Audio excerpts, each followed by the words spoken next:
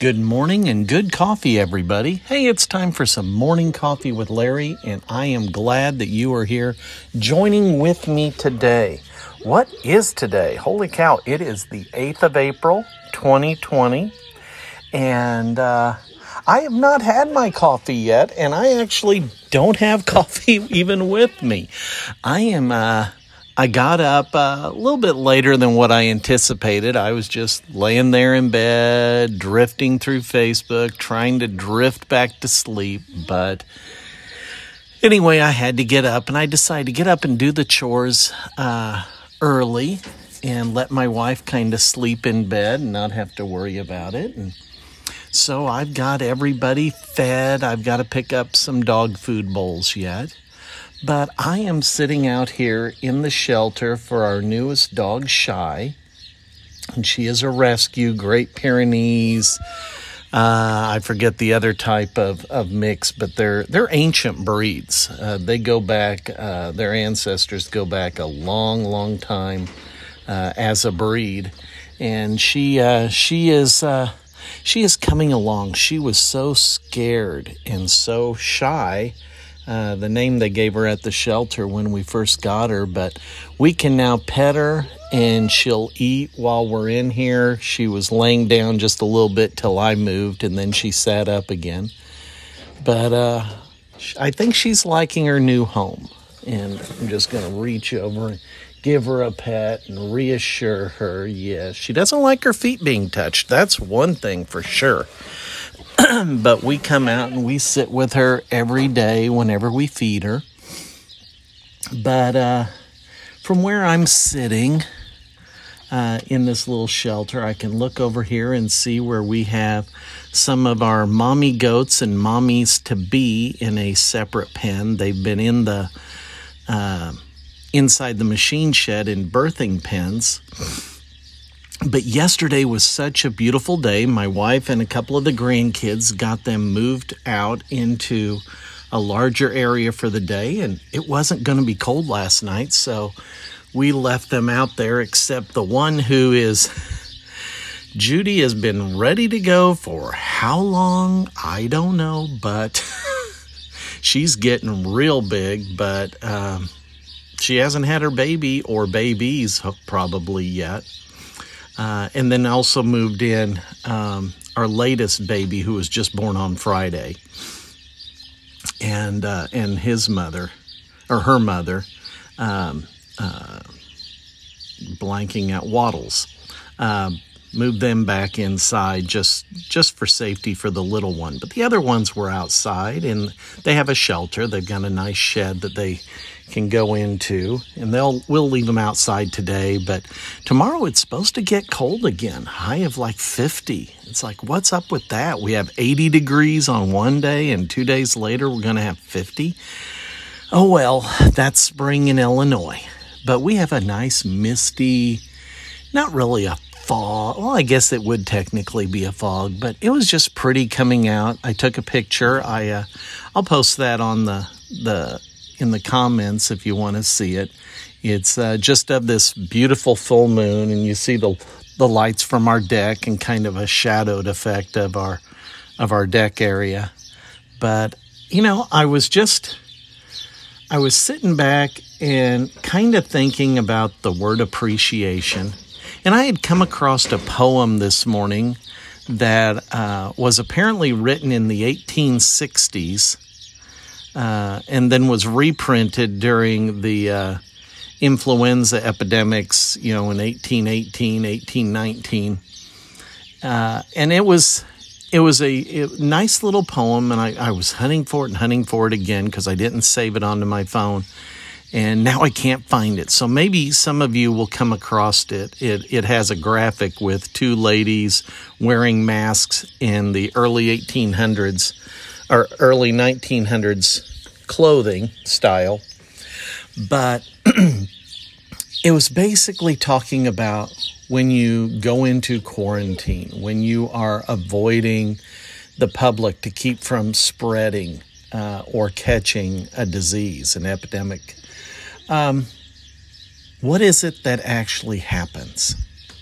And it talks about some people reading, some people doing this, doing that. The things that we don't slow down enough for. And the poem talked about the idea of healing, that the stressors of the life, of how much we try to do, tears us apart.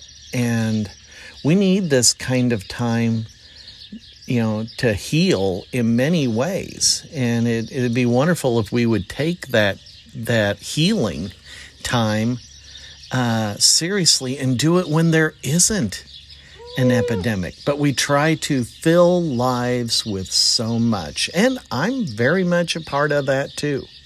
There's things we want to accomplish. And you get to a certain age where you start thinking, hey, if these things are going to be accomplished in my lifetime, I better get on the move. And so it turns into this balancing act. Vacations, they're good, they're important. But sometimes we fill them with so much stuff, they're busier than work life. And it's like, wow, I need to get back to work after this vacation. We do need to sit back and enjoy what we have. Back, I don't know if it was on this podcast last year or when it was, I remember sitting down, and I think I was talking about it on a podcast. I could be wrong, but I was sitting down and just looking at a maple leaf and looking at an oak leaf, looking at the different leaves and looking at the amazing structure of something that we never pay attention to. We don't notice. We don't think about. And here it was, just this incredible beauty being overlooked. And sometimes beauty is in tranquility. As I sit right now, I'm surrounded by sounds, but I don't consider it noise. When I lived in town, when I lived in Effingham, I was not too far from the interstate. And over the many years that I lived there, starting in 1991, the noise of the interstate traffic increased because the traffic had increased. And, it just wasn't the same sitting in town anymore. There was too much noise. And as I sit back, as I pause in between sentences, pause in between words, and I don't know if you can hear it, I'm just hearing nature. It's not noise, it's the sounds of life. I hear water dripping on the roof of this little shelter. I hear the sounds of many different kinds of birds. I hear a goat making a sound every little bit. I hear the rooster crowing. I'm just listening to there he goes again. I don't know if you can hear it. He started crowing at about 5:30 this morning. But just the different sounds and the sights. I see grass that has not been mowed yet for the season. Hasn't had the first mowing. And there's clumps. There's clumps where, something fertilized it, or a different stand of grass that's a little bit higher, a little bit taller, a little bit longer. Just the peacefulness. I'm sitting there looking at, one of my goats right now, and she's doing the same thing. She's just looking. She's looking to see what she can see. And little babies just exploring new things for the first time. I was holding the youngest one last night, 4 days old. And she was just snuggling into me, and I was just holding her there and walking around, and she was just content and, kind of wondering, what does a 4-day-old baby goat see? What are they looking at? How are they designed to start making sense out of their world so fast? I mean, they're walking within a matter of 5 minutes. They're standing up. They're struggling to walk, but, What are they, designed to see and pay attention to and to make sense out of? To me, it's all just amazing. But when you're rushing around, when you're trying to get to the next thing in the day, you don't see that, do you? So maybe during this time, if you are not working or not working as much, or even if you are and you're swamped, if you are an essential employee and you're pulling extra shifts, when you do have that time off, find that place of tranquility. Sit down, relax, let your mind rest, let your emotions rest. Find nature. It's what we were designed to see. We weren't designed to see man-made structures. We were designed to see what we were a part of, this beautifully created nature.